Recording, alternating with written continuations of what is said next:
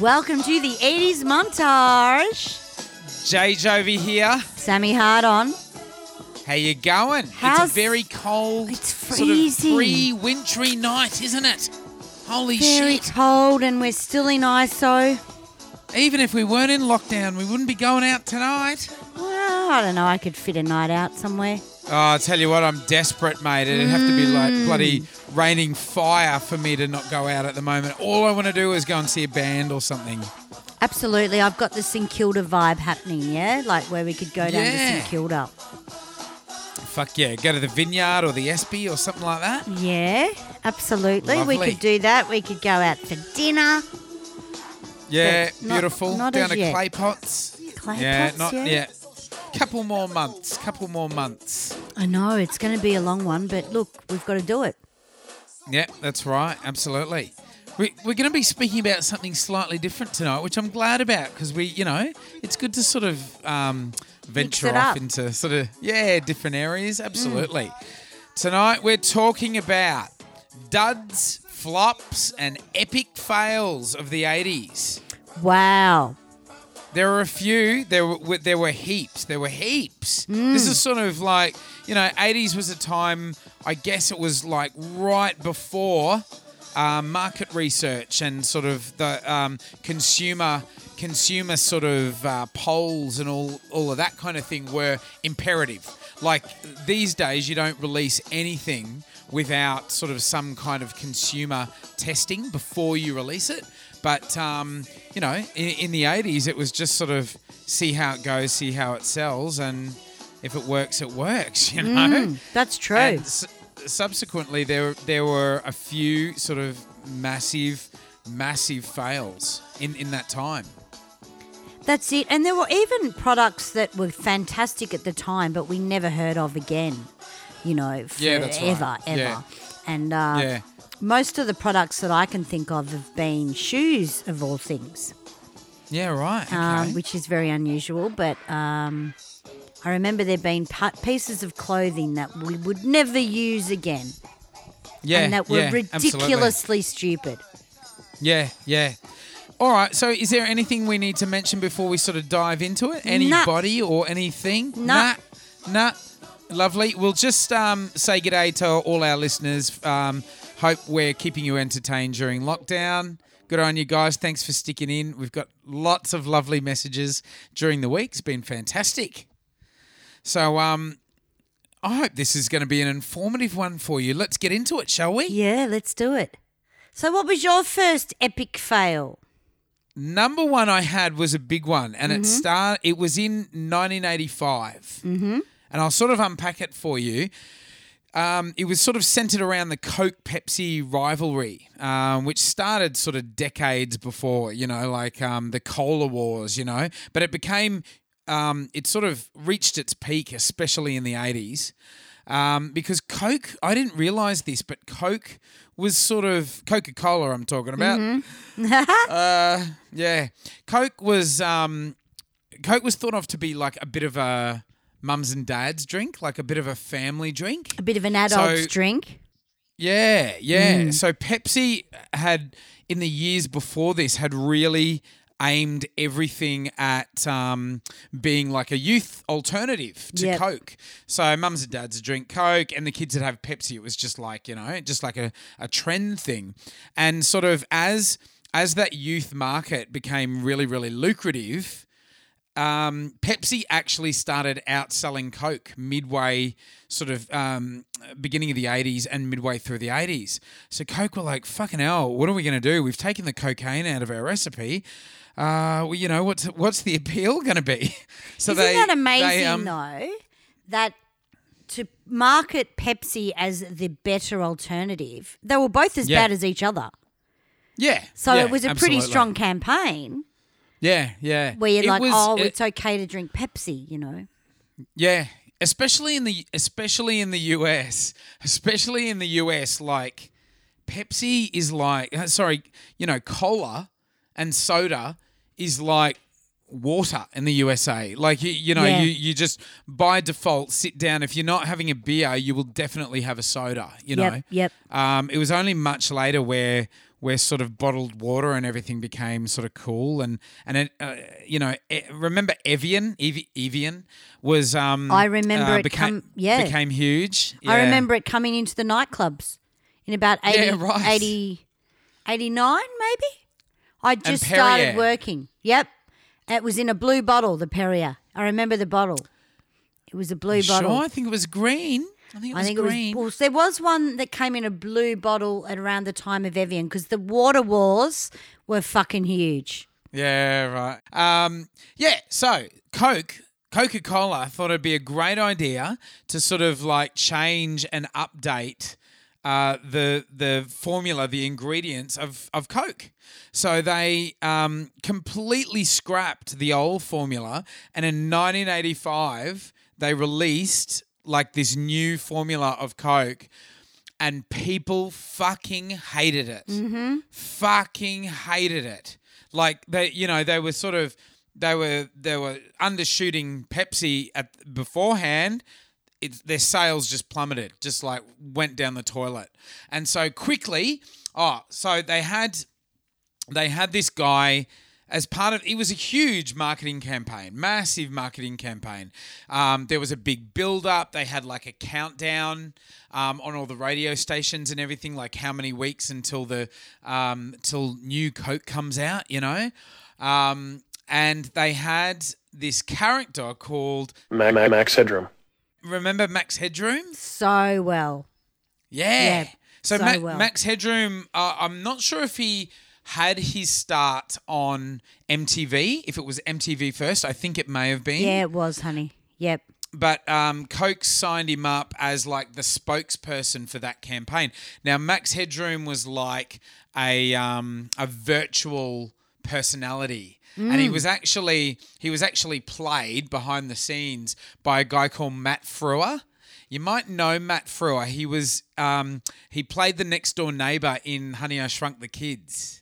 Right. Do you remember? Like tall, skinny, weedy guy. Yeah? Yeah, the guy whose hat doesn't fit properly. Yeah, that guy at the end. Okay. Yes, exactly. Yeah. Big shout out to our Maddie in the background. When we stop talking, people, that's because Maddie's filling our heads with info, which is always good. Far out. Which is always Maddie's filling us in. He's filling us clean, in, mate. Sammy. Get on ya. Yeah. So, we've got a very high-tech system here, and we get sort of live feeds in our ear, which is great. All right, so Matt Frewer played Max Headroom, and he was sort of like this animated head, and he was sort of like a animated character, but he was huge. He got onto Letterman, he was on MTV, and it was like a comedic sort of routine that he had, Max Headroom. Anyway, so they even had Coke even had Max Headroom on board. So new Coke is catching on. The taste is better and newer than. Oh, you said the P word. And it didn't work. None of it worked. It was a massive multi-million-dollar campaign. People just fucking hated the taste. And so very quickly, within months, they got the old formula, put it back into production, and started releasing it as original Coca-Cola. So they started selling sort of two lines. One was New Coke, and one was called Classic Coca-Cola. And still on the cans now that we have now, it will have Classic Coca-Cola. They still have the word classic. Well, I think using Max Headroom was a big mistake in the fucking start of things. He was quite scary when you were a kid in the 80s. I watched Max Headroom and I didn't like him. I thought he was quite it was more about technology and he was a bit spooky and I found him quite threatening as a kid. He was very spooky. Yeah. I was shit scared of him. Someone hacked into a television network. Fuck. I can't remember what show it was actually. What was the show? Was it Doctor Who or something? Or something like that. And Max Headroom popped up and actually when you are I don't know what's the equivalent now that they just broke into the bloody TV network and Max Headroom just popped up. He was spanking someone's ass or something, apparently. Yeah, right. Well, we did look at it. It wasn't that exciting. Interesting. But All Max right. Headroom wasn't really a kid's thing, you know. I don't know if a lot of the dummy look was kind of in. Like there was a video with a whole lot of dummies in it that used to scare the shit out of me. Oh, wasn't And it went, that dun-dun, Another One Bites the Dust? dun-dun. Was No, it? this was a 100 dummies playing xylophones. I remember that, and it was Yes. their legs and stuff. Yes. What was What that the track? fuck You must was remember. it? It was the biggest fucking scariest thing. That used to scare the shit out of me. Yeah. It's funny that you remember it because I used to hate it and I used to see it on Simon Townsend Wonderworld. And it Yeah, would be dun, dun, There was one guy that sang it. Dun, dun, I think it was a one-hit wonder. Dun, dun, dun. It had all these dummies in it, you know? It wasn't fucking that baffled by science or blinded by science or whatever it is. No, it wasn't that. Was it? Nah, you're No. thinking of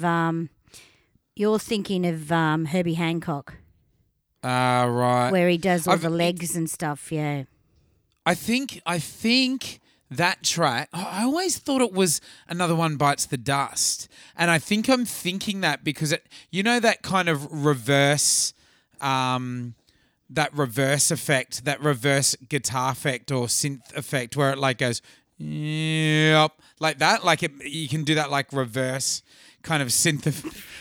Fucking have your sneezing fit somewhere else. Can Maddie's you? having a sneezing fit where we're deciding whether or not to respond to it, but how can you not? Anyway, yeah, who knows that track? We'll have to look that up because that's another really good subject is wonder. instrumentals. Instrumentals. We were going to do No, that. he weren't sang we? in We it. might look He into sang that. in it. There was this vocal Oh, did in he? it. Fuck yeah. It went da da da da da da da da da da da da da da da. I fucking can't tell you how to find it, but it was. If you guys spooky out there shit. listening, if you're listening and you know what we're talking about, because I knew what Sammy was talking about straight away. Yeah, So if yeah. you know, It if was you know, it doesn't really- happen often. If Yeah, that's If you right. know what it is, write to us on our social media, guys. Anyway, let's keep moving. And I reckon Jim Carrey owes Max Headroom a lot of Fucking oath. There's a bit of a tribute there. Yep, absolutely. Yeah, Jim Carrey doing Fire Chief Willie or Fire Chief, that character he used to do. Anyway. So around this time also, this is like a double fail, right? So you had Coke with their big fucking fail. Pepsi, I think it was 1989 that this happened. When Coke popped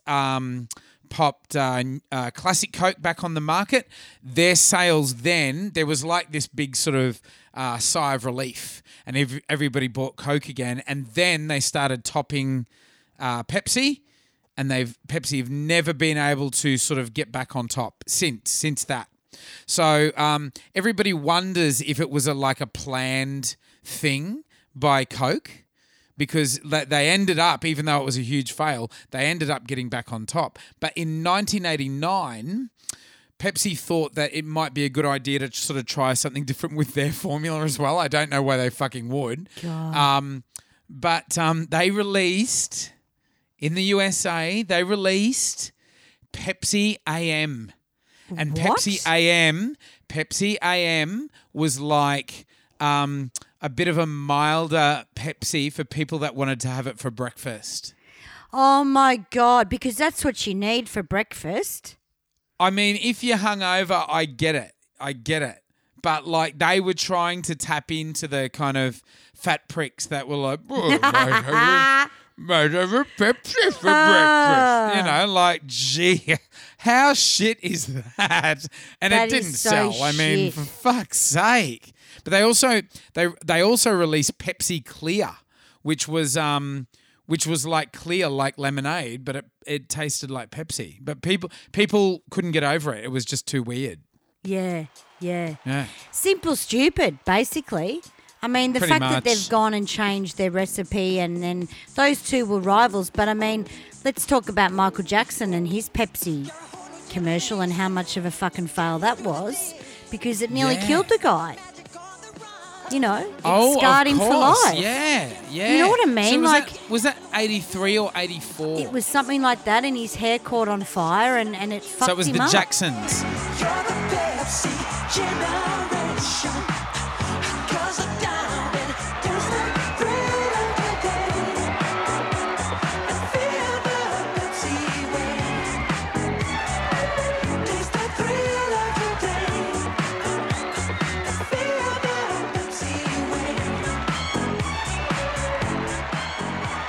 It was the Jacksons. They had him on there.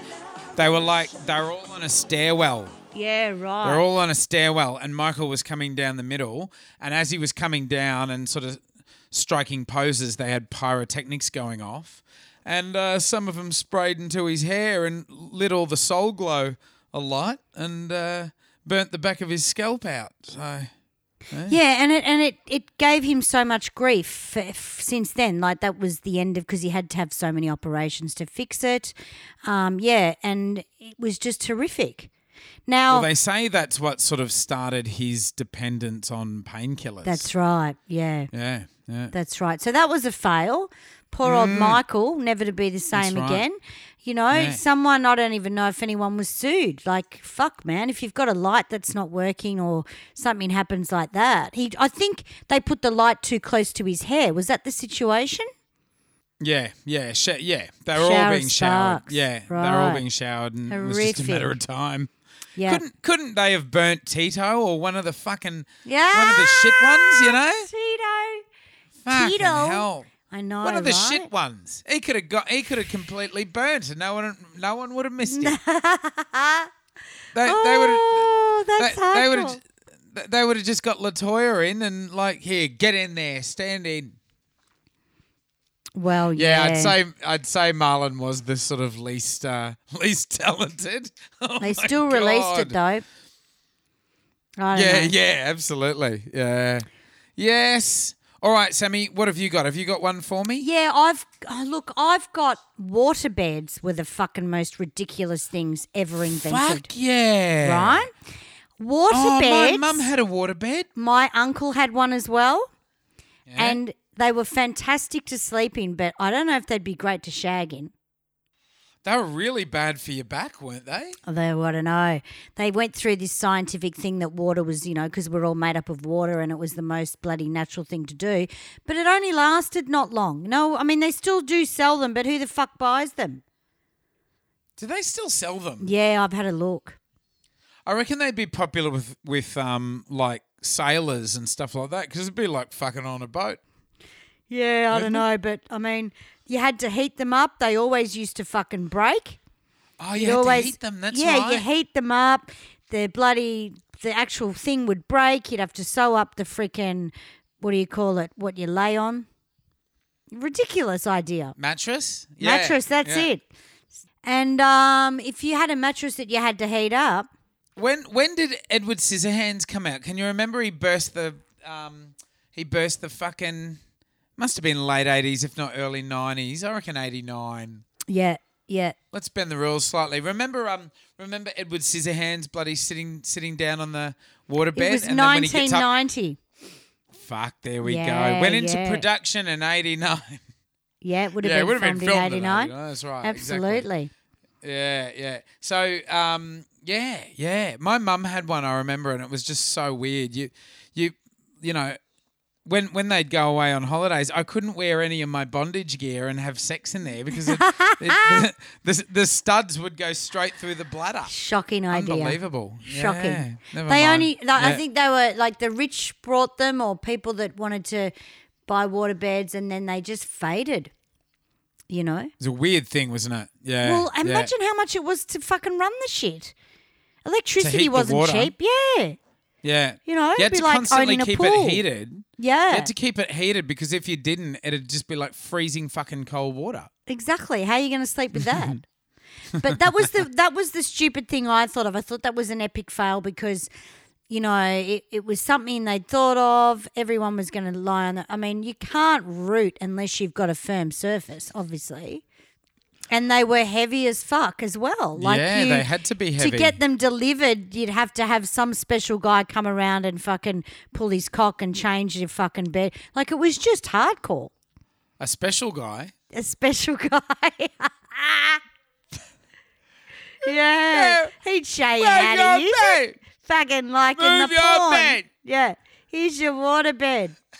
Now let me show you how to use it. Water bed. So that was one of mine. I thought that was an epic fail in the. I'm pretty sure it was the 80s. It could have been the late 70s, but I'm pretty sure it was the 80s. Oh, they were huge in the 80s. They were very trendy in the 80s. Yeah. Absolutely. Yeah. What do you got, So, JB? Another one that I've got, and you would know this very well, gull wings. Gull wings on cars. Gull wings on cars. Yes.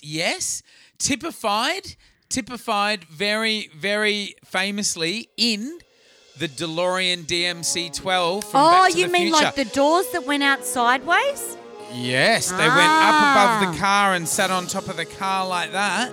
Yeah, and they still use them. I saw them on a recent release of a Mercedes, but yeah, one of the reasons they got rid of them was because if you had an accident and end up rolling and the car rested on its roof, you couldn't get out of the fucking car. You couldn't. You had no way of getting out. You just had to burn alive like Michael Jackson. Now, apparently that's something that they were good for, like tight parking spaces, because they wouldn't have to open out. They'd open straight up. But fucking who knows? It just reminds me of the scene in The Wedding Singer the whole time. Yeah, where, absolutely. She's drunk and she leaves the club and her dumb ass boyfriend opens up the door with the Miami Vice sound machine. Miami Vice theme, sorry. Now, the DeLorean was in itself a massive fail. It was an epic fail. It was released by John DeLorean, who was the owner of the company, I think between 83 and 85. It only went for a couple of years. They only released one car. It was designed by an Italian guy. His name escapes me. But when it was released, it was really, really expensive. Beautiful looking car, like incredible. Like these gull wings, like look so space age and incredible. You would remember from Back to the Future, and we saw a DeLorean, didn't we? Well, our promo ago. shop has a DeLorean, or is it a different DeLorean? Rewind 80s promo shop. It wouldn't be the one from Back to the Future. It might be another one. But I think something like 65,000 of them were released. So that's not a huge release. Yeah. But they were expensive and they did sort of underperform. They're fucking not very powerful and a bit sort of disappointing for what they promised. But they looked beautiful. They had this beautiful sort of brushed metal, brushed metal look, like a sort of matte metal finish. Yeah. It was really effective. But they went bust because I think the owner of the company was like trafficking drugs in them, like massive amounts. Yeah, massive amounts of. Now the gig. When you first joined our band, we did a function where there was a DeLorean at the Hyatt Hotel. Remember that? And you were like, we've got to do a photo. We've got to do a photo. And that's the night that we weren't. That's the night that we weren't allowed to bump into the loading area because Katy Perry was staying there. That's right. And I said to the guys at the door, can you fucking tell Katy Perry to fucking hurry up? Yeah. And they went, it's Katy Perry. I said, I don't give a fuck. I've got a band to get in, man. They went, fuck off, bitch. They did. And I remember seeing the car one of fucking Katy Perry. I don't mind a bit of Katy, though. I saw Katy Perry did a version of a song that I looked at, and I can't remember what it is now, but it was quite good. It was a cover. It was a cover of something really unusual. Like either she did a cover of Electric Feel by you know that song Electric Feel? Yeah, I love that song. Across the Western Front. Yeah. You know that song? Yeah. She does it. She used to do a copy of that and a cover of that, and she used to do a good fucking job, to be honest. Yeah, no, she's a good artist. She's a great artist. But it was just a really weird song that I saw her cover, and I'm sure it was 80s actually. Yeah. Really bizarre, but yeah, I just thought I'd bring that up. But yeah, so we had a lot of the 80s functions we do, they will go all out and spend a lot of money on props and stuff that makes these big 80s functions incredible. And this was for a magazine company. I can't remember the name of the magazine company, but they weren't cool at the time. It was a magazine group. It was, like a print media and I remember syndicate, wasn't it? Yeah, and what's her name was taking them to court at the time?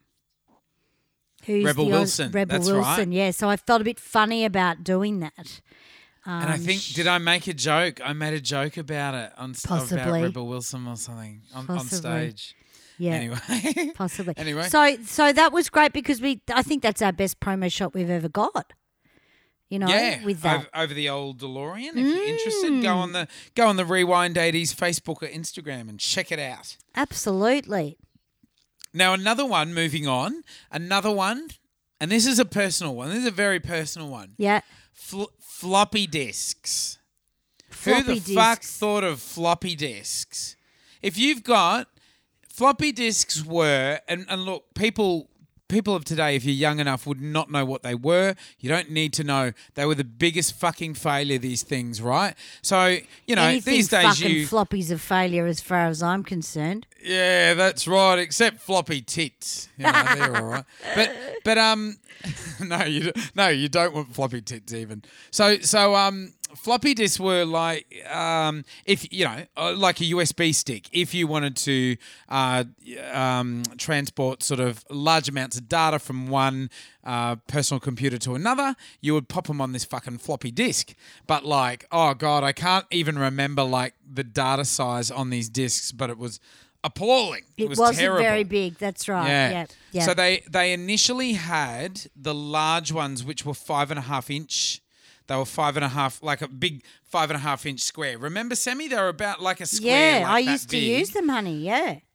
And they were very, you kind of, if you've got sort of sensitive, if you've got an assignment on there or if you're like storing sort of archives on there or something like that, you kind of want it to be a bit robust, yeah? These things were so delicate. If you looked at them the wrong way, they wouldn't fucking work and it'd be like, corrupted. You get a corrupted message come up and you couldn't access your fucking files. Yeah. And so then they were notoriously fragile. And so then a couple of years later, they bought out a 3.5 inch one, which was like still referred to as a floppy disk, but they were actually harder. They had a hard case, but they even were so fragile. They were really fragile as well. And I remember like actually doing that, actually sort of submitting assignments and applications, and this is sort of high school, uni kind of territory for me, and sending them in the mail, because people used to do that. You'd send them in the mail. They actually had like Australia Post used to have like a package that was exactly like a floppy disk size for this very thing, so that you could sort of send data, and they'd get it at the other end, and 9 times out of 10 it wouldn't be fucking working. It was unbelievable. Yeah. I'm still fuming, you can tell. Well, those discs were also used on MC500s, and MC500s were the first sequences to come out. Is that right? And what it was a little module where you put the disc in with all your songs on it, and then you would twist the little knob around and then press play, and it would come up with a doot, doot, doot, doot, and then your sequence song would start. Because in the 90s or the late 80s, we started to see sequence duos. Otherwise, they were just piano and vocal. Right. And then in the late 80s, people started programming all the tracks, and they would use an MC500 if you had the money to get one. And there was a Mark 1 and a Mark 2. And they would... How expensive were they? I'm not sure. We had a couple, but the thing about them is they weren't reliable. So you might put your disc in, and then a song that was in the wrong key or the right key would start up and play in the wrong key. So it was just not reliable. So you could be doing a song live and it would just happen in another key because something went wrong. So all those discs were never that reliable and stuff like that. But interesting times because they were still trying to find out what would make things reliable in the 80s, you know, with computers and stuff. Yeah, absolutely. Yeah. So in 1980, a floppy disk was 180 kilobytes. That's fucking appalling. 2.8 megabyte. 2.8 megs at the end of the 80s, by the end of the 80s. Fucking hell. Jeez. But we did use so there them, you you go. know. We did use them until the old mini disc player come out, and we all know about the mini disc players. Yeah, that's right. We ran a fucking band off a mini disc player for a while. Yeah, Not us, gotcha. but Yeah. we were in a cover band with a mini disc player, so that was a little bit more reliable. Now, what have you got, Sammy? Have you got another one for me? A massive fail. I'm not sure whether this was late 70s, early 80s, and it was a thing called a moon boot. It was called a moon boot, and we were all obsessed in space and shit, and we had a pair of shoes you could buy, and my brother got a pair for Christmas called the moon boots. And they were a mixture of the Kiss boot and a fucking space boot for snow Were they trips. orthopedic? No, they were fucking just stupid boots. And Right. it was like, you know when someone gets a moon boot when they've broken their ankle? Yeah. It was like that, but kind of mix that with a Kiss boot, and you've got this fucking stupid puffy moon boot. You'd fall over in them. You couldn't walk in them. You couldn't ride your bike in them. You couldn't fucking do anything in them. And they were all the rage. Moon boots. Moon boots, yeah. You wouldn't have got them in Queensland, honey, because you wouldn't have had the weather for them. No. I think that, no, absolutely not. Nah. But moon boots used to come in rainbow colours. They were fucking Jesus. ridiculous. And my brother got a pair.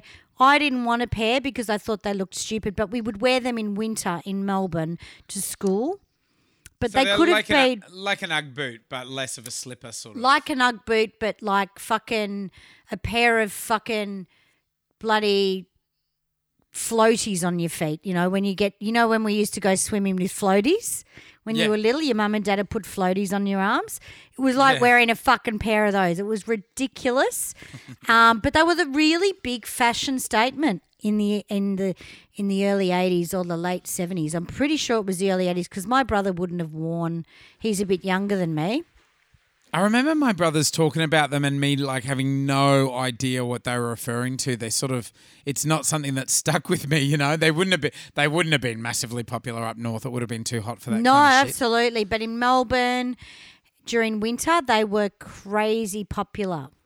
Yeah. And I'm just trying to think of someone on TV that would have worn them. I think they wear them in the movie Hot Tub Time Machine. Have you seen that? All right. Yeah. And I think they all get dressed up in their big puffy jackets and their moon boots. They were Yeah.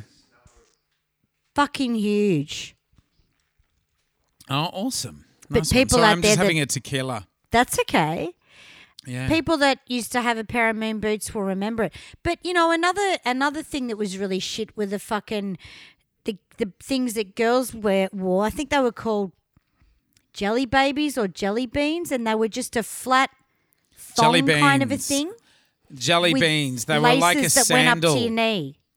Yeah, but it was They were just like a a lace. sandal, yeah? No. It was just a flat piece of fucking, say, if you take your sole off your shoe, right? You've got Yeah. a sole, and it was Yep. like a lace that ran through your toe, and then you laced it up to your knee. It was like almost like a Roman thing. It wasn't a Okay. sandal though. Right. And I'm just trying to think what they were called, but they were either pink or you could get them red.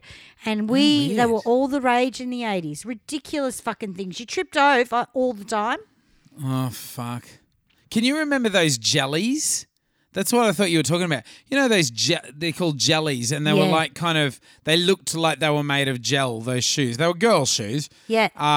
And they'd have like glitter in them sometimes. You could get them all different colours. They were the fucking most ugly fucking things you can imagine. They were horrible. Yeah. Yeah. People used to get Absolutely. like sort of clear clear plastic ones, and it'd be like, well, I don't want to see your feet for fuck's sake. Yeah, yeah. That's why you've got shoes on. Jellies were fucking, and they'd rub you, and you'd get blisters, all that sort of stuff. That sounds all right. Yeah, no, not really. They were painful. Fucking All the right. shoes were crazy. All right, well, moving on. Okay, so we're sort of back into a few of mine are sort of in computer territory because I guess like this kind of thing, computers and robotics and that kind of thing, were becoming really prevalent, not just in major industries, but in people's homes. So, it was a kind of trial by error situation still in the 80s with a lot of this kind of stuff, electronics. One of them we've talked about Ataris before, and Ataris being very, very popular game console, and it was a sort of arcade game platform before it was a console. On Atari, because Nick, what is it? Not Nickelodeon, Nintendo. Nintendo and Sega would have come along, and sort of Atari would have been really nervous. So they spent $26 million to buy the rights of the E.T. game. Yes, right. Yeah, right? So they spend $26 million, which in kind of early to mid-'80s was a lot of money. Fucking oath it was. Adjust that for inflation and it's nuts. Meanwhile, they spent all that money on it. They only spent 5 months developing this game. Like if you get a computer game these days, they are developing it for years. That's they're right. They're like films. They're writing the storylines and sort of working out the games and, troubleshooting that and market testing, all that kind of thing. They spent 4 months designing this game and then they released it. And it was really, really awful. Really, really shit. All these little kids would have bought this E.T. game off the back of the popularity of the movie, and it was like too difficult for them to play, and it was boring, both difficult and boring. So I think they made 4 million copies, and they only sold 1.5 million, and they very famously got the rest of them, got a bulldozer, dug a big hole and buried them and ran over the top of the fucking hole so that in an undisclosed location so that nobody could ever come and find them. They have since found it apparently, but it was an abomination, this game. It was so... I remember actually sort of having that reaction of like, how exciting, E.T., must be good. Getting on, it was like, what the fuck do you do? Nobody could work it out. And didn't the character of E.T. actually do shit that he didn't do in the movie? Like, didn't his neck stretch or something, or in the... He just, what I mean? Like, there was like a really dodgy graphic of E.T. Yeah. Apart from that, it had nothing to do with E.T. And you can find that on YouTube as well, that dodgy graphic. There's some guy that takes you through it. And it's pretty funny.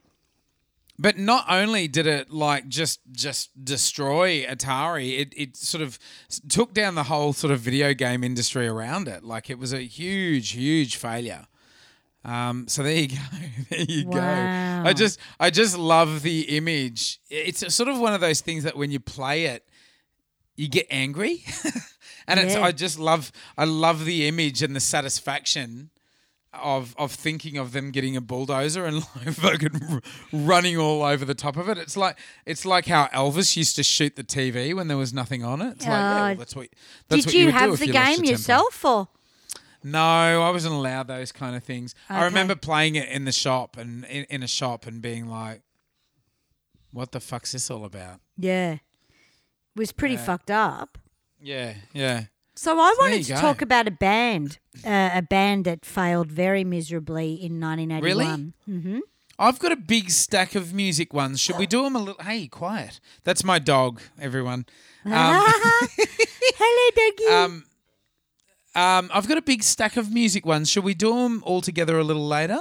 Well, I don't have much else, so whatever you want to do. All right, I'll punch through mine and then we'll move on to music. Yeah. How about that? Yeah, do okay, that, the bud. next one I got is the Sydney Monorail. So monorails in general, monorails were like a kind of above ground rail system, and it was going to like revolutionize kind of travel, public transport. And everybody got on board. It was like, the big kind of buzz thing that you had to have. Like, I think Toronto had one. Sydney got one in 1988.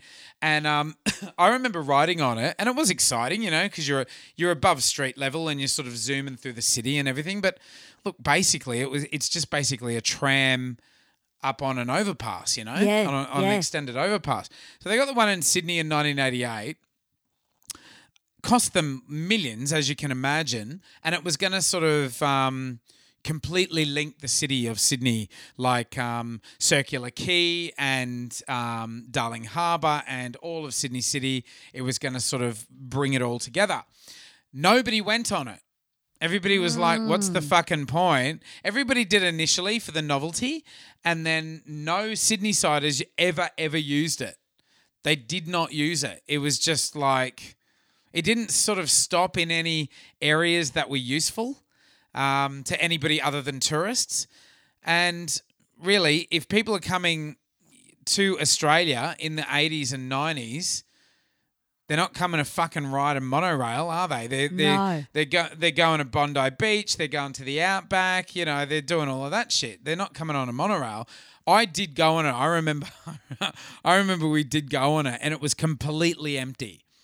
And it didn't help that sort of when they launched it, when they released it in 88, I think a couple of months after, it malfunctioned and just stopped on the tracks like between two stations, and people were fucked for they were trapped up there for like 3 or 4 hours, and eventually, Aussies, like they're not going to wait to be rescued. Like, fuck this. They all started like prizing the doors open and climbing along the tracks, which were like, a dangerous height above the street level, and they're sort of climbing along. So I think after that there was a bit of a safety reservation as well. Like people thought, fuck, when's it going to go out of control or something? But yeah.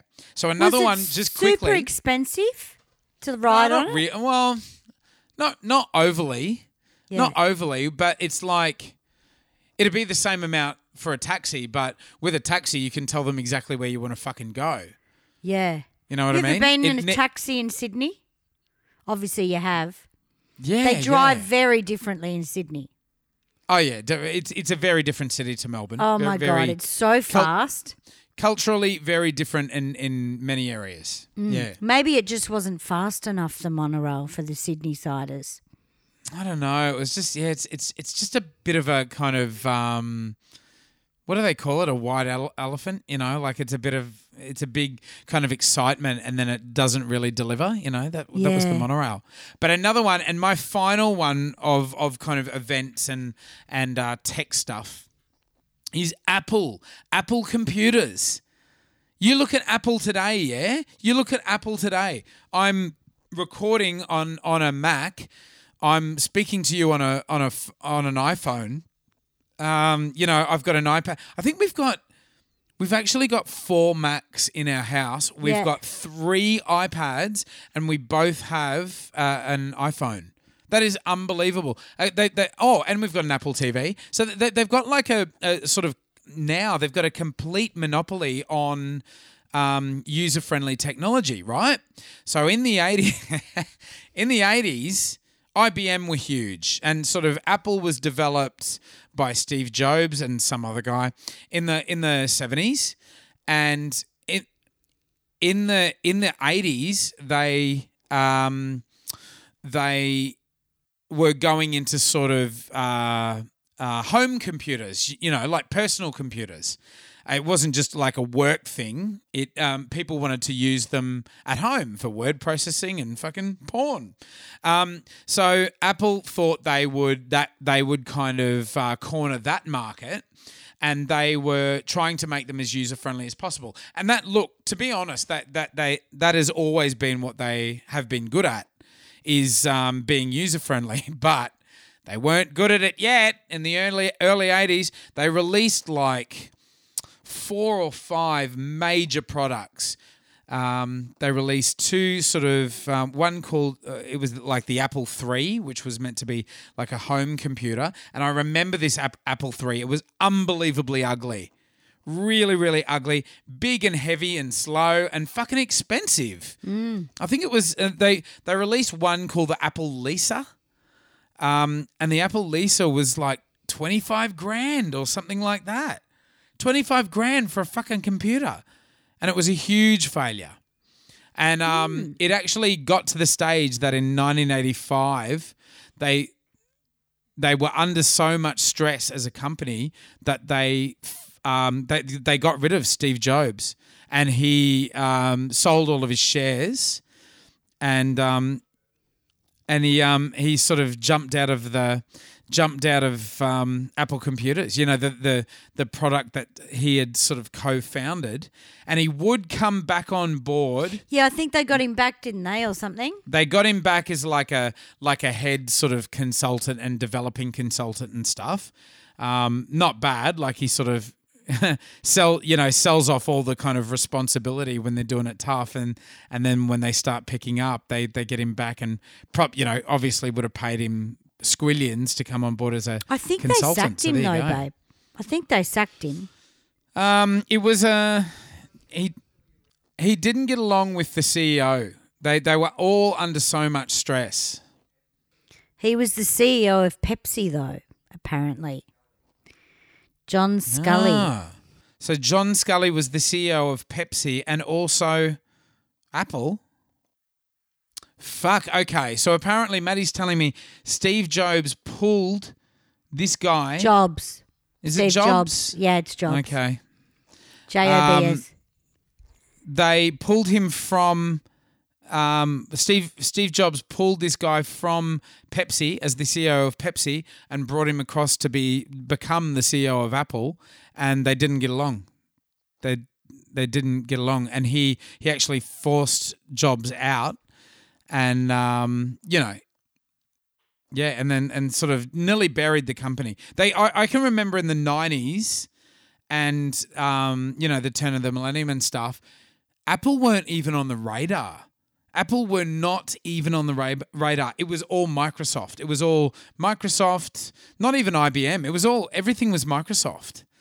And for Apple to come back and bury Microsoft and just bounce back to become a complete monopoly. Like, Steve Jobs must be an incredible mind, or he's passed away now, but yeah, pretty amazing. That's a big sort of, obviously that's a fail in the context of the 80s, but what a bounce back story. What a bloody, incredible. Persistence. Incredible. All right, lovely. Well, Nice my one. first computer I really had was an Apple. Was like it? I had an Apple, was the one that was very 90s. It was just like a head, almost like a, how you had the Mac Classic where you had... They were tall and they had a little screen. No, Yeah? they had a huge screen, babe.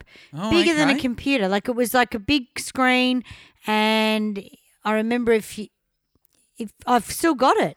You've still got it? I've still got it.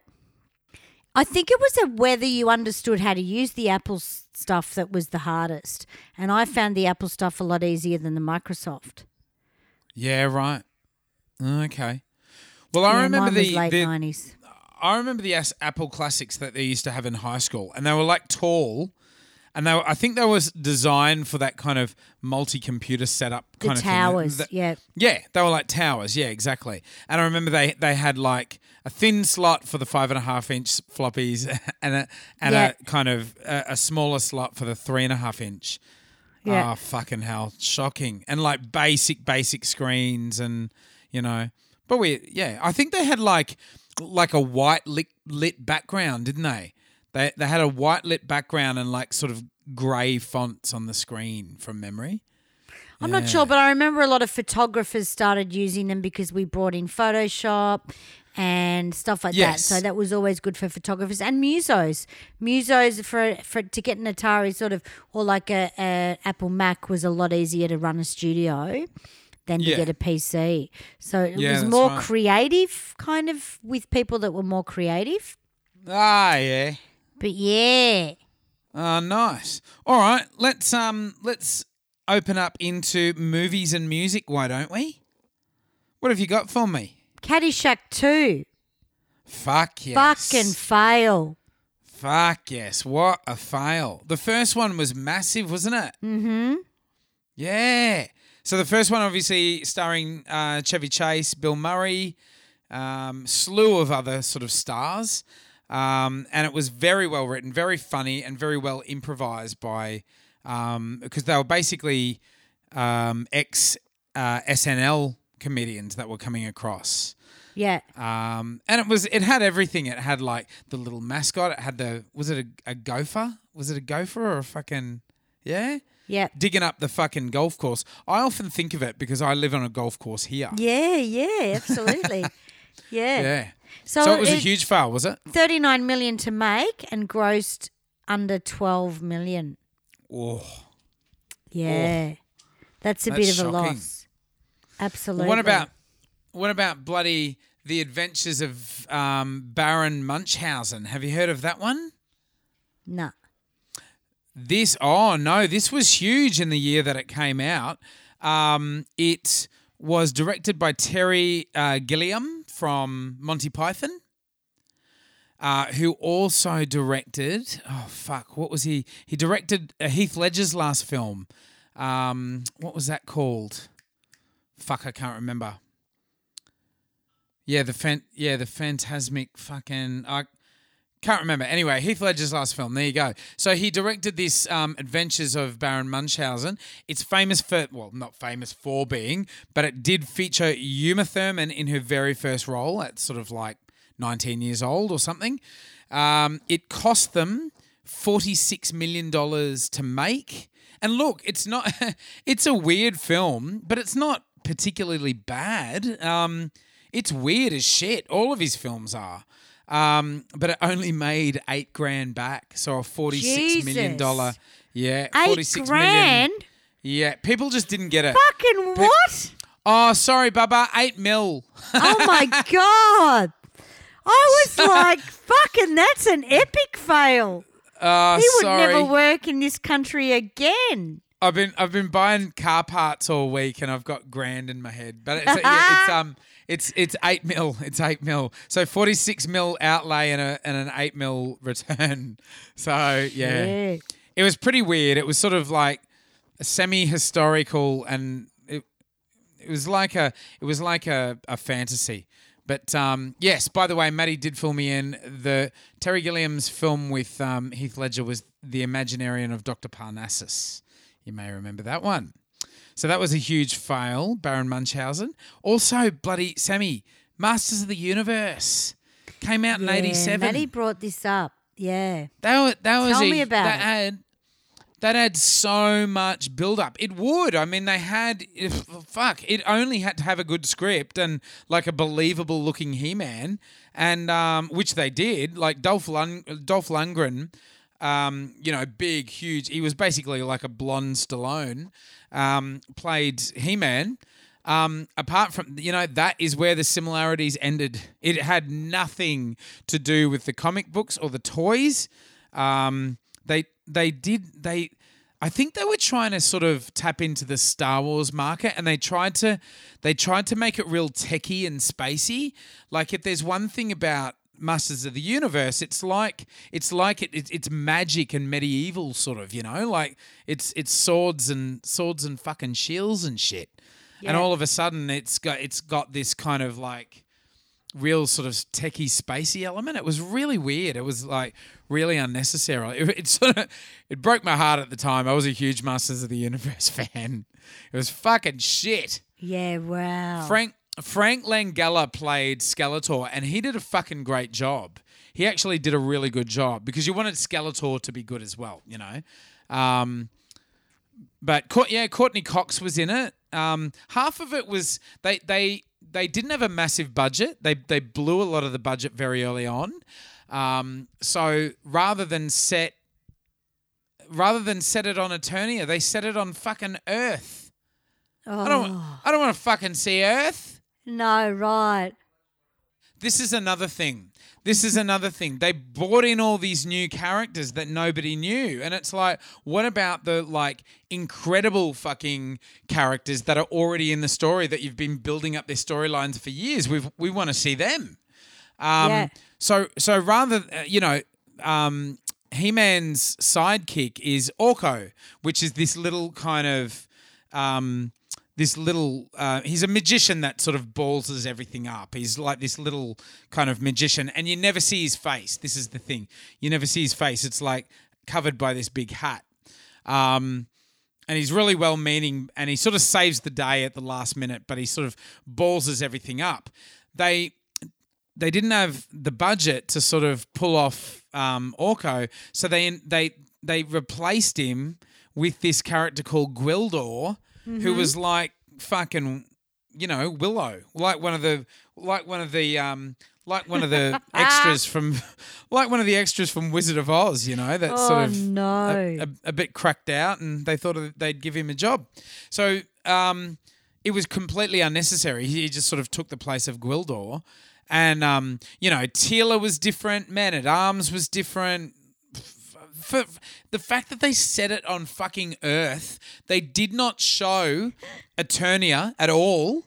Eternia is like the planet that it's set on. Right. I'm getting fucking angry. And this is 30 years later. Anyway, so they only showed interiors of Castle Grayskull, and it's this big sprawling fucking, Turak fucking mansion. It was nothing like that. It was like a ghostly old rundown castle. And they got it wrong. God damn it. There's a huge anyway, it fucking lost heaps of money. The little kids that love the show were completely freaked out by it. And it was just, it had no storyline. It was just barely had a storyline, It was fucking shocking. So there you go. Absolutely. I give it 9 stars. 9 stars out of what? Out of 100. Oh yeah, so Labyrinth was a flop as well, but I fucking love it. Well, it became a cult thing eventually, didn't it? Labyrinth. Yeah. It was I don't know, it's a cult classic now. Yeah, that's right. Yeah. I loved it at the time. But I remember there's sort of it having a bit of a soft release, like it was on at the movies for a couple of weeks and then it was gone. I remember that. Yeah, that's amazing, isn't it, that they didn't fuck around with that shit. Yeah. They just took it straight off. They just cut it. Too expensive. So Labyrinth had a budget of 25 mil. 5 mil of that would have gone to David Bowie's Coke supply. And I think, was it 13 million or something was their return? Something, yeah. Wow. So there you go. Pretty There shit. was a lot of money that was spent in wrong situations. Like they really, as you say, we weren't marketing. We weren't looking at the credentials of what something had to offer. And then they were just putting it out and hoping shit happened. Yeah. The one thing that I remember in the 80s was when bands changed their image and their music. Epic fail. Right. Yeah. So you look at 1980, we had Can't Stop the Music, Village People. In 1981, they went major new romantic and had an album out called Renaissance. Really? Where they took their fucking gear off. They didn't, no more Indians and cowboys, no more fucking, yep.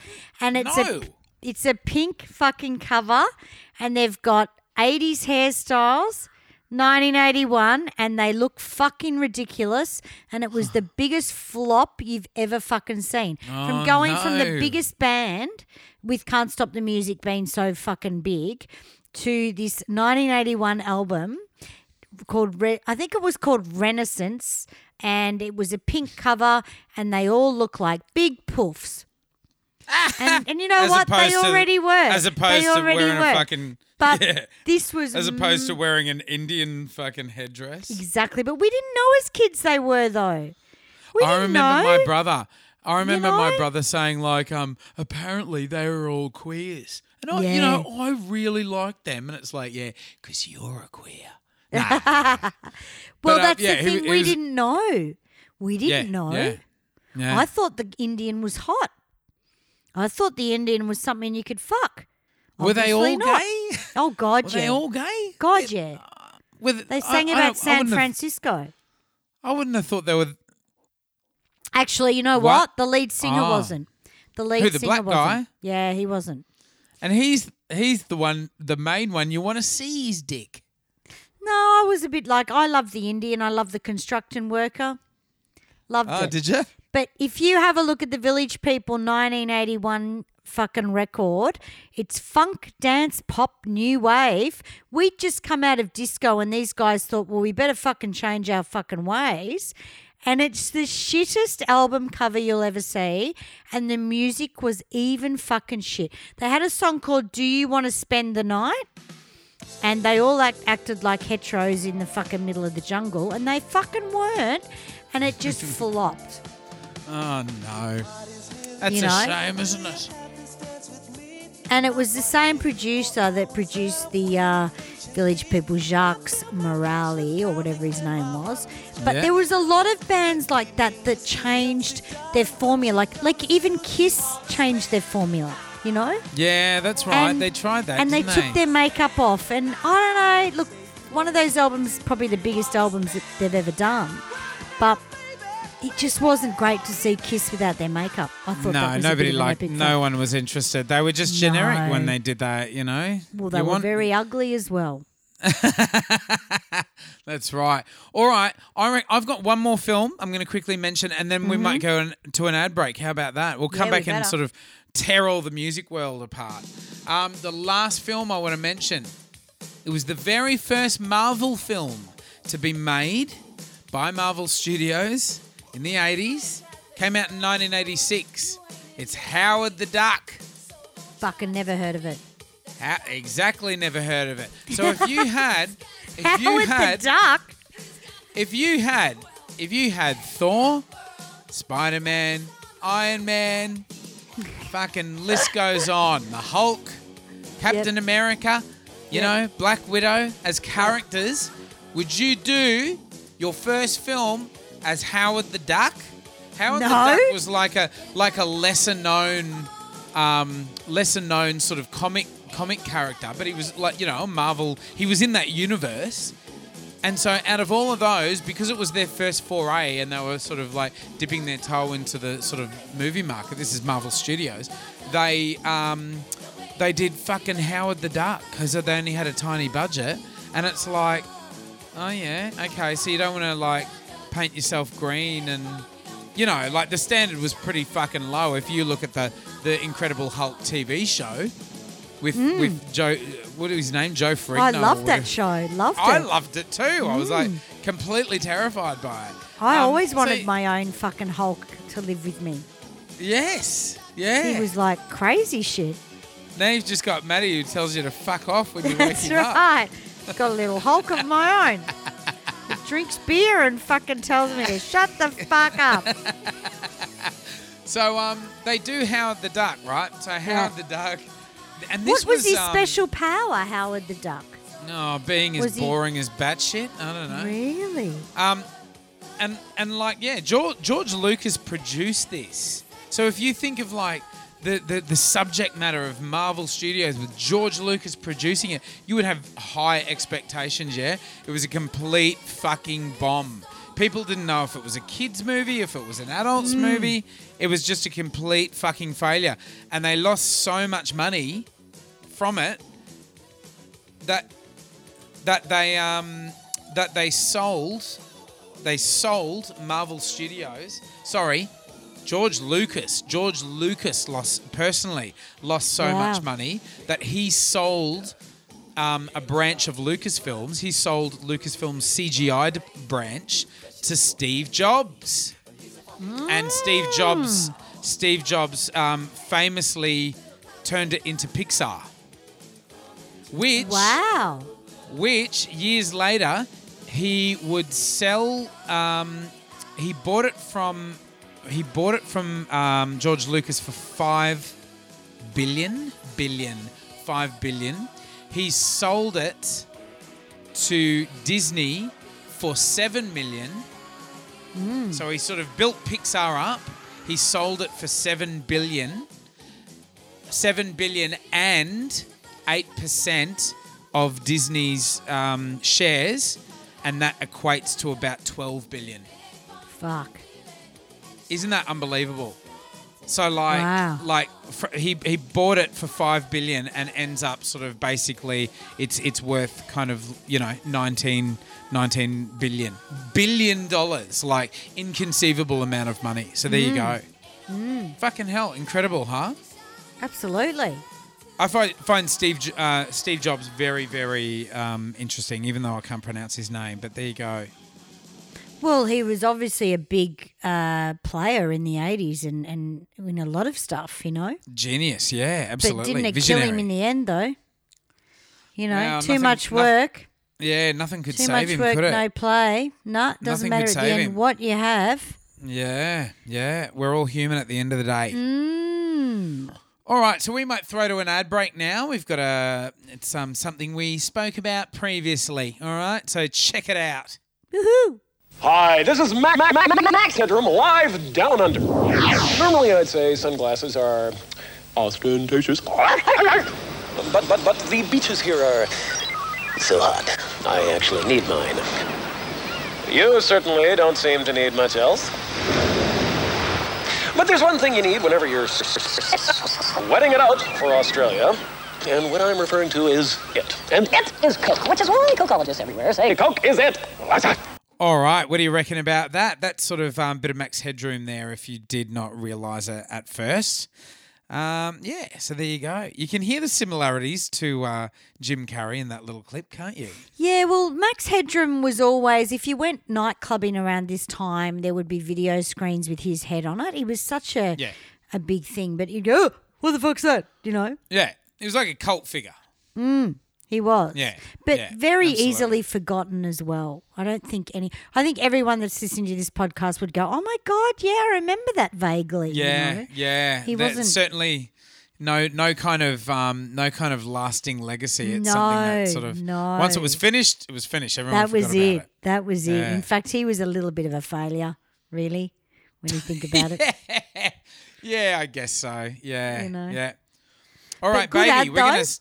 Good ad, and good ad for our ad break there. So we're gonna jump into music now. Duds, flops, and epic failures in the music territory of the 1980s. Okay.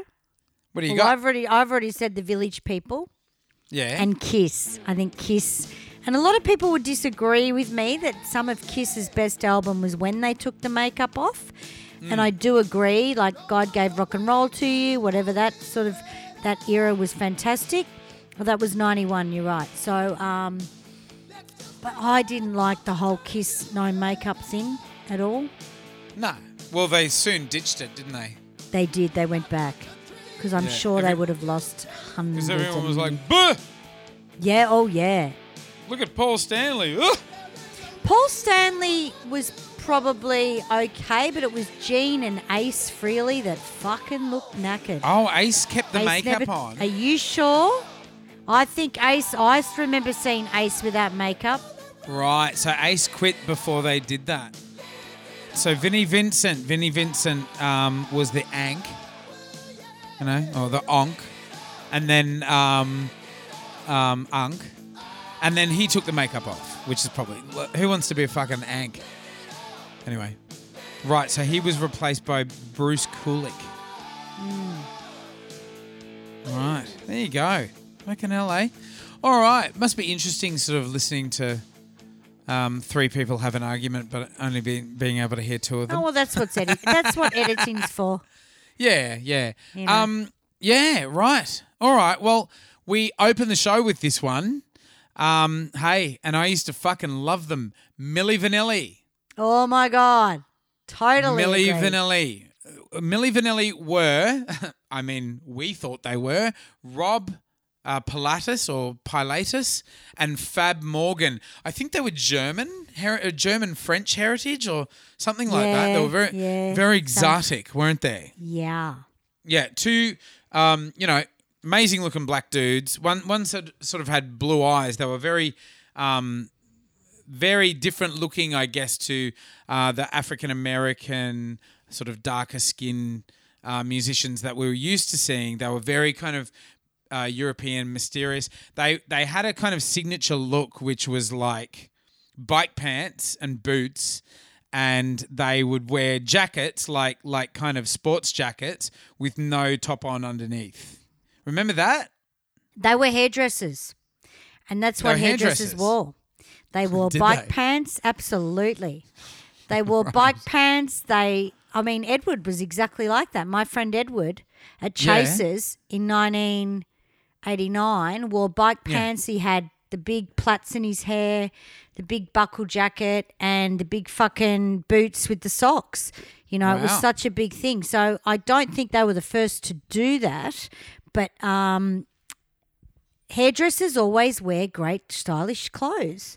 Yeah. You know, if you were a hairdresser in the 80s, you dressed like a fucking rock star. Oh yeah, absolutely. Yeah. It was sort of a glamorous profession, wasn't it?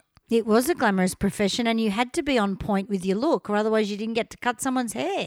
That's right, because you had to sort of be inspiring. You know, people had to be like, "Oh my God, I want my hair cut by him." You know, like, that's or right. her. You had to look incredible. And it was only later on where the fucking chicks without makeup and a look used to cut hair because they became cheaper, you know, and everyone could do it. Yeah. So Milli Vanilli hit the market, I think, in 88, 89, right? They were huge, absolutely massive. They seemed to come out of nowhere, and all of a sudden their very first album, which was called All or Nothing, I believe, had all these hits. They had Don't Forget My Number, Girl, I Know It's You, and I think they had Girl, I'm Gonna Miss You or something like that. I still remember calling the radio station at a young age and requesting their songs on a Friday night. They were so popular. They were huge. They came out of nowhere, and I think they actually got right. They were very popular. They sold out tours and appearances, and they barely did interviews because they were always touring, and they could barely speak English. This is another thing. This is another point. They had the album was in English. They sung in English, but then they didn't do interviews because they could barely speak any English, and people were like, "That's fucking weird. Like, how do they then sing so well in the songs?" But nobody twigged, and then eventually they won a Grammy for Best New Act, I believe it is, best debut album or something like that. Yeah. They won a fucking Grammy. They were at the Grammys, and then not long after that, they were threatened by a DJ or something who had discovered the truth about them. So quickly, under pressure, the two artists, Rob and Fab, came out. They had a media conference, press conference, and they admitted that it wasn't them singing. It wasn't them singing. It was actually like an edit of about 4 or 5 singers that were kind of edited together. And that sort of described their very unique vocal tone. It was all these people sort of rolled into one. Whole band. There was a whole band behind it, babe, not just vocals. Yeah, absolutely, absolutely. And it was a huge thing because I think they were busted before they actually said that they were miming. Yeah, they had a somebody threaten that they were going to expose them. Yeah, I think a female reporter reported them, and they couldn't speak a word of English, and she started to trigger whether they could sing in English. Yeah, and whether that was happening. But it was a shock to the world because we loved them so much. Yeah, we didn't want it to be true. We didn't want it to be true, and there was a band, and they were put behind the whole thing. Yeah. I'm not sure how much they toured, though. I'm not sure about that and whether they actually did tour that much. It was mainly big appearances. It was like big sort of appearances like at awards and stuff like that. So, but they were on a very short leash, you know. It's amazing because you think like, where was that going to go? What were they? How were they going to end it? Were they going to just disappear suddenly? Like, how are they going to end it? I think that's what they thought. I think they thought they could do a quick album and fuck off. But these guys actually enjoyed the success, and when they were mortified when it all went down the wrong way. Yeah. And it ended up. I think the one with the green eyes ended up topping himself because he was himself. just fucked up. Yeah, absolutely. Yeah. People would have been like, yeah. He would have. I think they genuinely did want to become musicians, and it's like, well, good luck now, So yeah. Well, I remember seeing a lot of their videos where they were just miming so full only and just looking in the camera, and they really felt it, but they weren't singing it. And sometimes you can get a little bit caught up in that. Yeah. And absolutely. all of a sudden they started to believe they were those people. Yeah. And they got away with it for so long. I mean, I remember this was the 90s, but when Betty Boo dropped the microphone in Melbourne at the Metro. Yeah. Was that in Melbourne, was it? It was at the Metro in Melbourne, I'm See, pretty sure this kind it of was. thing used to happen a lot in the late 80s and the early 90s, where you would have some gorgeous person fronting the act, and you'd have the singer behind the scenes who wasn't as marketable, and they would actually be doing the singing. Yeah, absolutely. Cincy Music Factory, that was actually Martha Wash singing. Martha and Wash, they had and she was actually, Martha Wash was also singing Black Box. Black Box was another sort of one where they were all fake, like it was all a front. But I think those guys had all been exposed, and then when Betty Boo dropped her mic, everyone had enough with that kind of shit. That it was her singing, but like she was singing over, she was miming over a backing track because she was doing a dance performance, wasn't she? And that's another thing that came in the 80s. It was miming. Yes. We got into the part where we could get away with miming and doing shows and making it look like you were live, but you weren't live all the time. And a lot of musos loved to do it, and a lot of musos didn't like to do it. Yeah. And Cold Chisel were one of those musos that didn't like to do it. Oh, God, no. And on Countdown, you had to do it because there were no finance, But yeah, no, Milli Vanilli was just an absolute, can't even imagine, I didn't love their music. I thought they were okay. They were kind of like they kind of reminded me a little bit of a Stock Aitken and Waterman thing anyway, where the music sort of sounded the same, and they'd come out and stuff like that. But I wasn't a huge fan. But I did like the fashion they did. I think the fashion was part of the 80s. The late 80s, especially because Bobby Brown came out in fucking bicycle pants, and he was, My Prerogative, and he was doing, he's stuff like that. And there's a show I want to do where artists have actually had a couple of goes where they've been successful. So with Bobby Brown, you had New Edition, and then you had Bobby Brown. So there's a couple of artists that have been successful in a couple of ways, All right, which would be a cool show. Yeah, absolutely. Nice. We are going to, you touched on Stock Aitken and Waterman just then. We are going to do a Stock Aitken and Waterman show within the next couple of weeks. So keep listening out because I'm really excited to do it. It's going to be awesome. And we are also doing, are we allowed to give the results of our poll? Yeah, gotcha. We did, Sammy? Yeah. So Sammy popped up a poll for subject matter for an episode to do an entire episode on either Tears for Fears or Wham. And we actually had more people vote for Tears for Fears. It was a close call. Isn't that amazing? Call. Yeah. Deirdre Chambers. Oh, it's amazing. Yeah. Absolutely. Yeah, incredible. So Tears for Fears. We're going to be doing that very soon.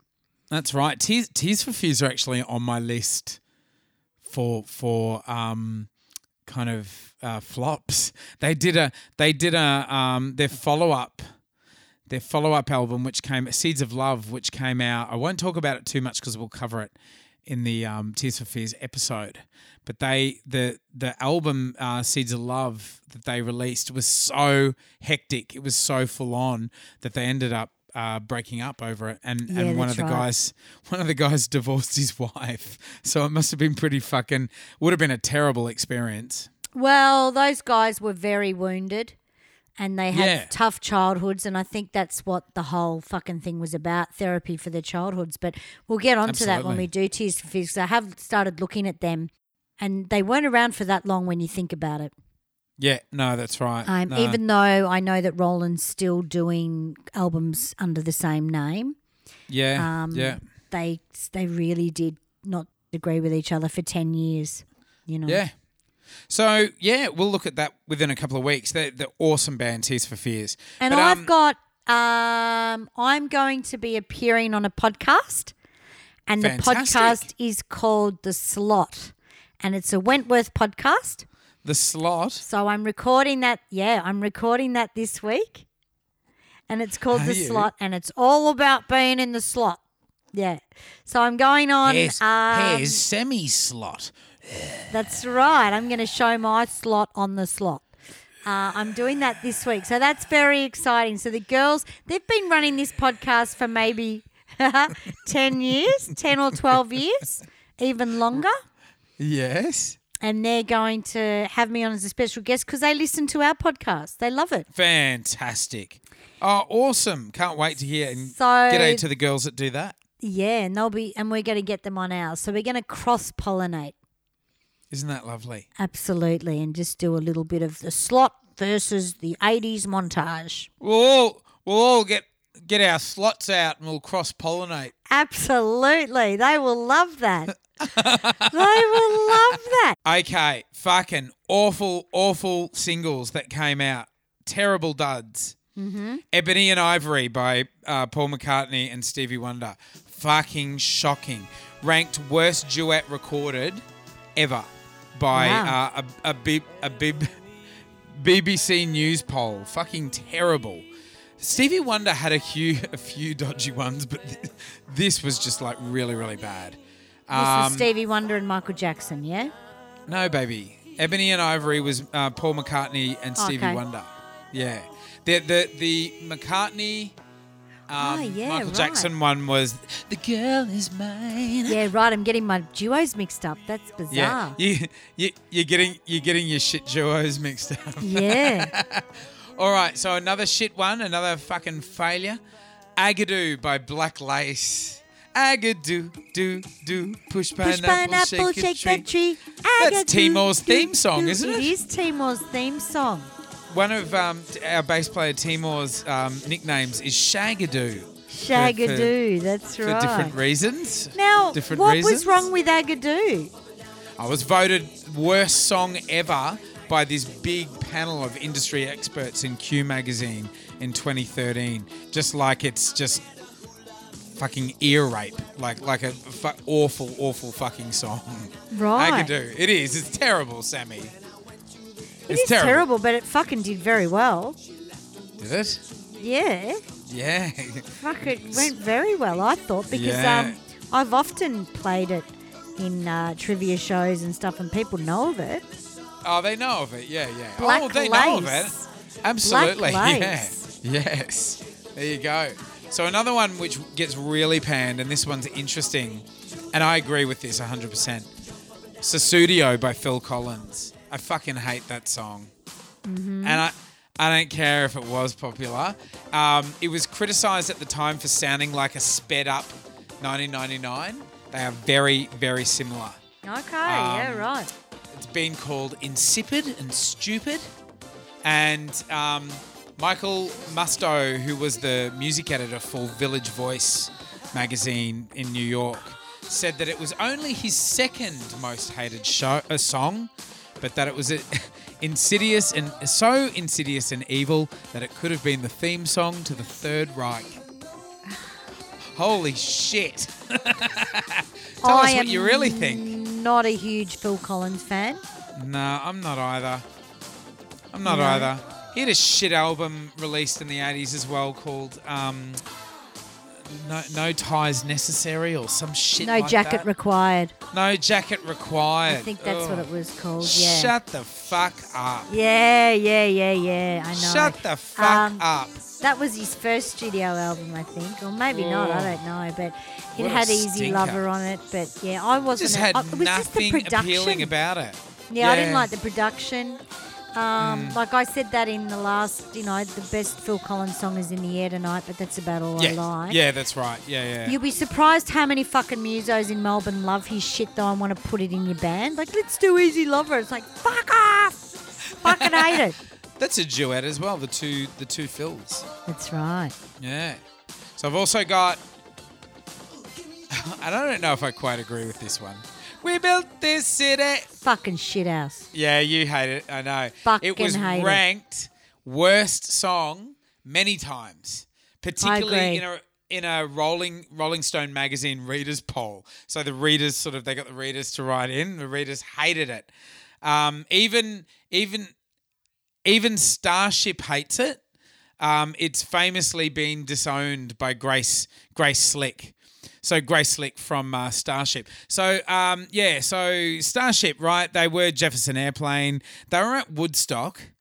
Jefferson Airplane. They went right through the 70s, and then the 80s they came back, sort of rebranded as Starship, and with this completely different sound and new approach. And they're a bit shit. I kind of like this song. Yes, so We Built This City was originally offered to John Farnham to be part of, I believe, the Voice album. And he just flat rejected it. Whispering Jack. He just flat rejected it. Hated it. Righto. So, by the sound effects I can hear in the background, I think Sammy's on her way back. I can hear the toilets being flushed and the hands being washed. She's singing Happy Birthday. She's washing her hands, as you should during times of isolation. All right, sorry, I'm back. I've just had that JD go straight through me. Oh, great. Okay, Sammy, I've gotten through what I needed to do, and we've gotten to this episode's One Dick Wonder, which is our final shit song. Yeah. What do we say to our One Dick Wonder? Nice one, Dick. All right, great. What was our One Dick Wonder? Our One Dick Wonder for this week is Bobby McFerrin. Bobby McFerrin with Don't Worry, Be Happy.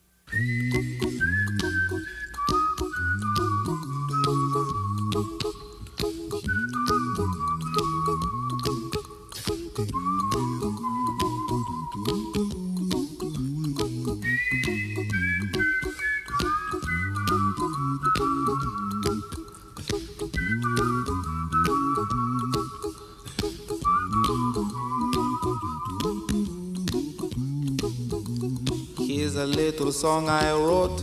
You might want to sing it note for note. Don't worry, be happy. In every life we have some trouble, but when you worry you make it double. Don't worry, be happy. Don't worry, be happy now.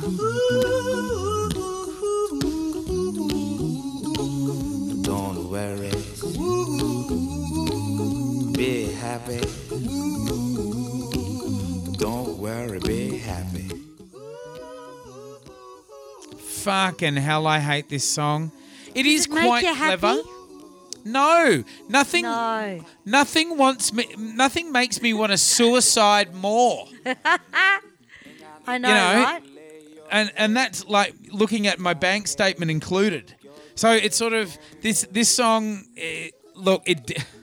There's so many things to hate about this song. It is clever. It's a cappella. The whole thing is with That's right. clicks and like no instruments at all. It had Robin Williams in the film clip. It as did. well That as was Bobby the best thing McFerrin. about it. That was the best thing about it. Remember I said Michael Musto from Village Voice, Susudio was his second most hated song. This was his most hated song. Right. Yeah? and it gets criticised for being, the shit Jamaican accent that he sings it in. Yeah, yeah. He sings it in a fucking Jamaican accent. He's from New York. Yeah, that's right. Very weird. And it's sort of like a kind of dumbed down, like they made it Jamaican to kind of suit the sort of Jamaican, hey, chill out kind of vibe. But the whole kind of, hey, don't worry about it kind of thing, like forget about your troubles, really did not resonate with people. And I think it was huge because it was in Cocktail in 1988. The movie. That's right, it was too. And Yeah. believe it or not, it knocked Sweet Child of Mine, Guns N' Roses, off the fucking charts. This is why I fucking hated them. I was a huge Gunners fan. Yeah. And it knocked Sweet Child of Mine off number one. This is the Yeah. thing that I hate about this song. Yes, it's a shit song. It didn't need to go to number one. It went to fucking number one. It was all over the radio and TV at the time. It was a budgie song. And a budgie song is something that you put on and your bird goes up and down and dances to it. Doot, doot, doot, doot. You know, if you ever had a pet budgie and you put on a song and it would go, it's a Because budgie it's got song. whistling in it. It's got Yeah, whistling in it, remember? that's It's got right. like a whistle bit in it. Kill me. I mean, Patience by Guns N' Roses does too, but fucking different story. And it But wasn't really happy. Speaking of budgies, actually we might wrap up there, and then I've got a great story. So what do we say to our one dick wonder? Nice one. One dick. Yeah, Bobby McFerrin. Fuck off. And he didn't. We were gonna do Bobby McFerrin before as a one dick wonder, but we didn't because we thought he killed himself. He didn't kill himself. Didn't he? No, although most people that have heard the song have felt like it. He didn't actually kill himself. So there you go. He's That's still another urban playing myth. it now. Now, speaking of budgies, I'm sick, right? But I think this is fucking funny. Yeah. My nana used to have a budgie. Everyone Yeah. had a budgie in the 80s, Absolutely. didn't they? It was so you could big. Get, you Yeah. could get like little blue ones and little Yeah, green little ones green and little yellow ones. ones. Yep. Hey, and they'd talk and they'd sort of, chirp along. My nana had a budgie, and you used to sort of have to cut the ends of their feathers off so they just didn't like native Australian bird. They would just like piss off into the bush, So if you had a budgie, you'd sort of cut the end of their wings off, and it would stop them from flying as far. My nana had a budgie, and it would sort of walk along the floor and climb up the shelves, and then it would walk up the top of the shelves, and it would fly, sort of glide across the room and land on her shoulder. And everybody thought it was a great fucking trick. Like, oh my God, isn't that cute? Until Nana was Nana was frying chips on frying chips on the fucking stove. Not the chips. Yeah, yes. It's so 80s, this story. She, Pretty Boy, Pretty Pretty Boy's Boy name was the name. Everyone was Pretty Boy, Pretty Boy. Pretty Boy Mark III, because she'd lost the other two. Yeah. He climbed up on the shelf and flew across, went to land on her shoulder but missed, and landed feet first into the frying chips. No. And she's like, "Oh my God! Pretty Boy!" Like got the spatula and got him out of the. Got him Were out you of the there? fucking Were you there the when it frying happened? oil. Yes, and it was like, I'm sick Horrific. because when there's like screaming and everything like that, I piss myself Yeah. laughing at Yeah, the yeah. chaos, like all Yeah. the drama. Yeah, Everyone was yeah. screaming, and I was like a little kid. Laughing. I didn't give a fucking shit. Anyway, Oh. they got him out. And everybody thought he was fine. Oh my God, he's fine. Oh, he's still got his legs in him. Oh, that's fine. He was chirping and everything, and they put him back in the cage. Here, put him back, like before he like does something serious. His feet had deep fried, and within a Oh day my or two, God. within a day or two, they just scabbed up and fell off completely. Oh so my God. Like Pretty Boy would just be like lying in the cage, like kill me, kill me.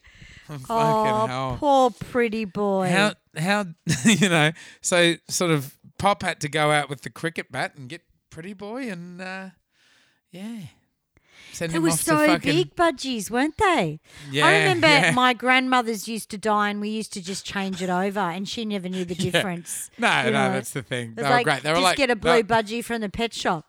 They were like you know? goldfish. They were fantastic. They were, and I had one that had a full vocabulary. Like, he used to call the cats, and he used to go, "Hello, Chicky, Chicky, Chicky, where you going? Where you going?" Like he'd do Did all he that. teach you your vocabulary? He used to do neck rolls because I used to dance in the lounge room, and he'd do neck rolls like that from fucking copying me.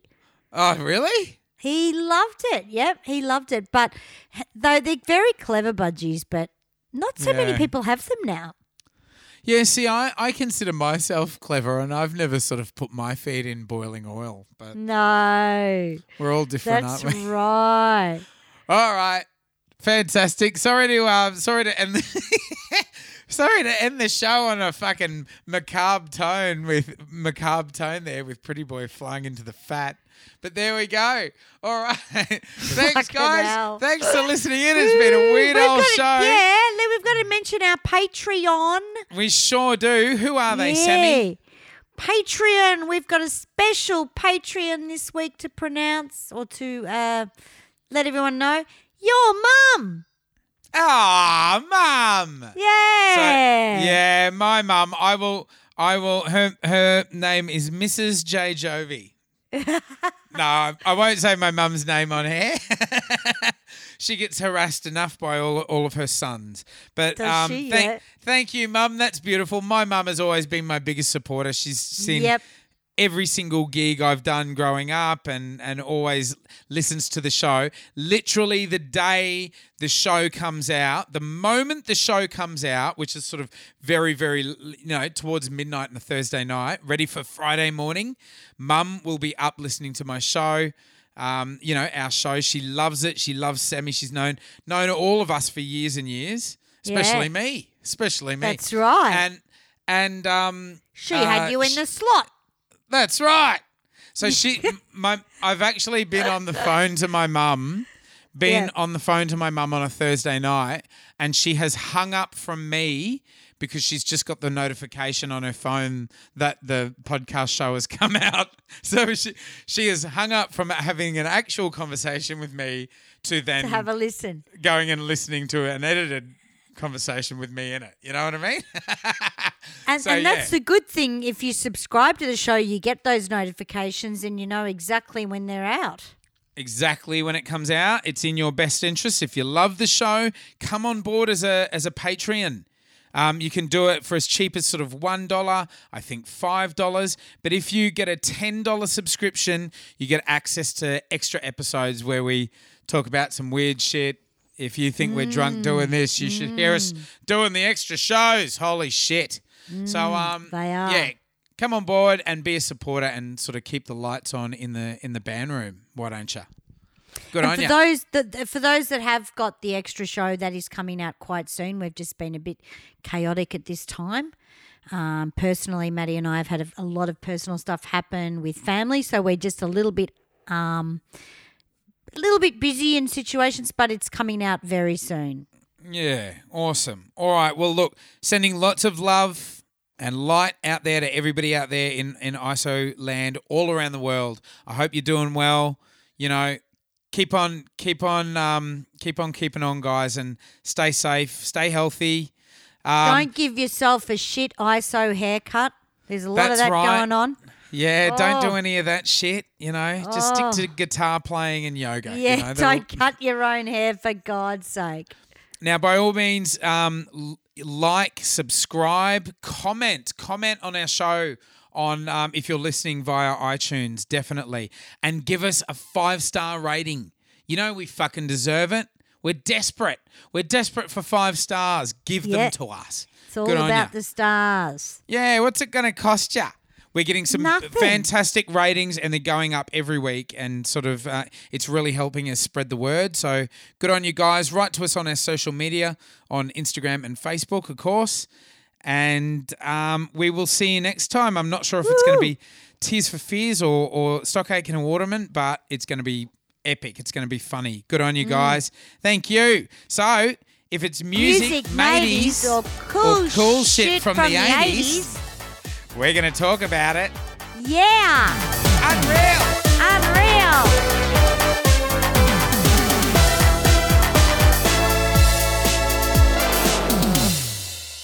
One day we'll get that fucking in time.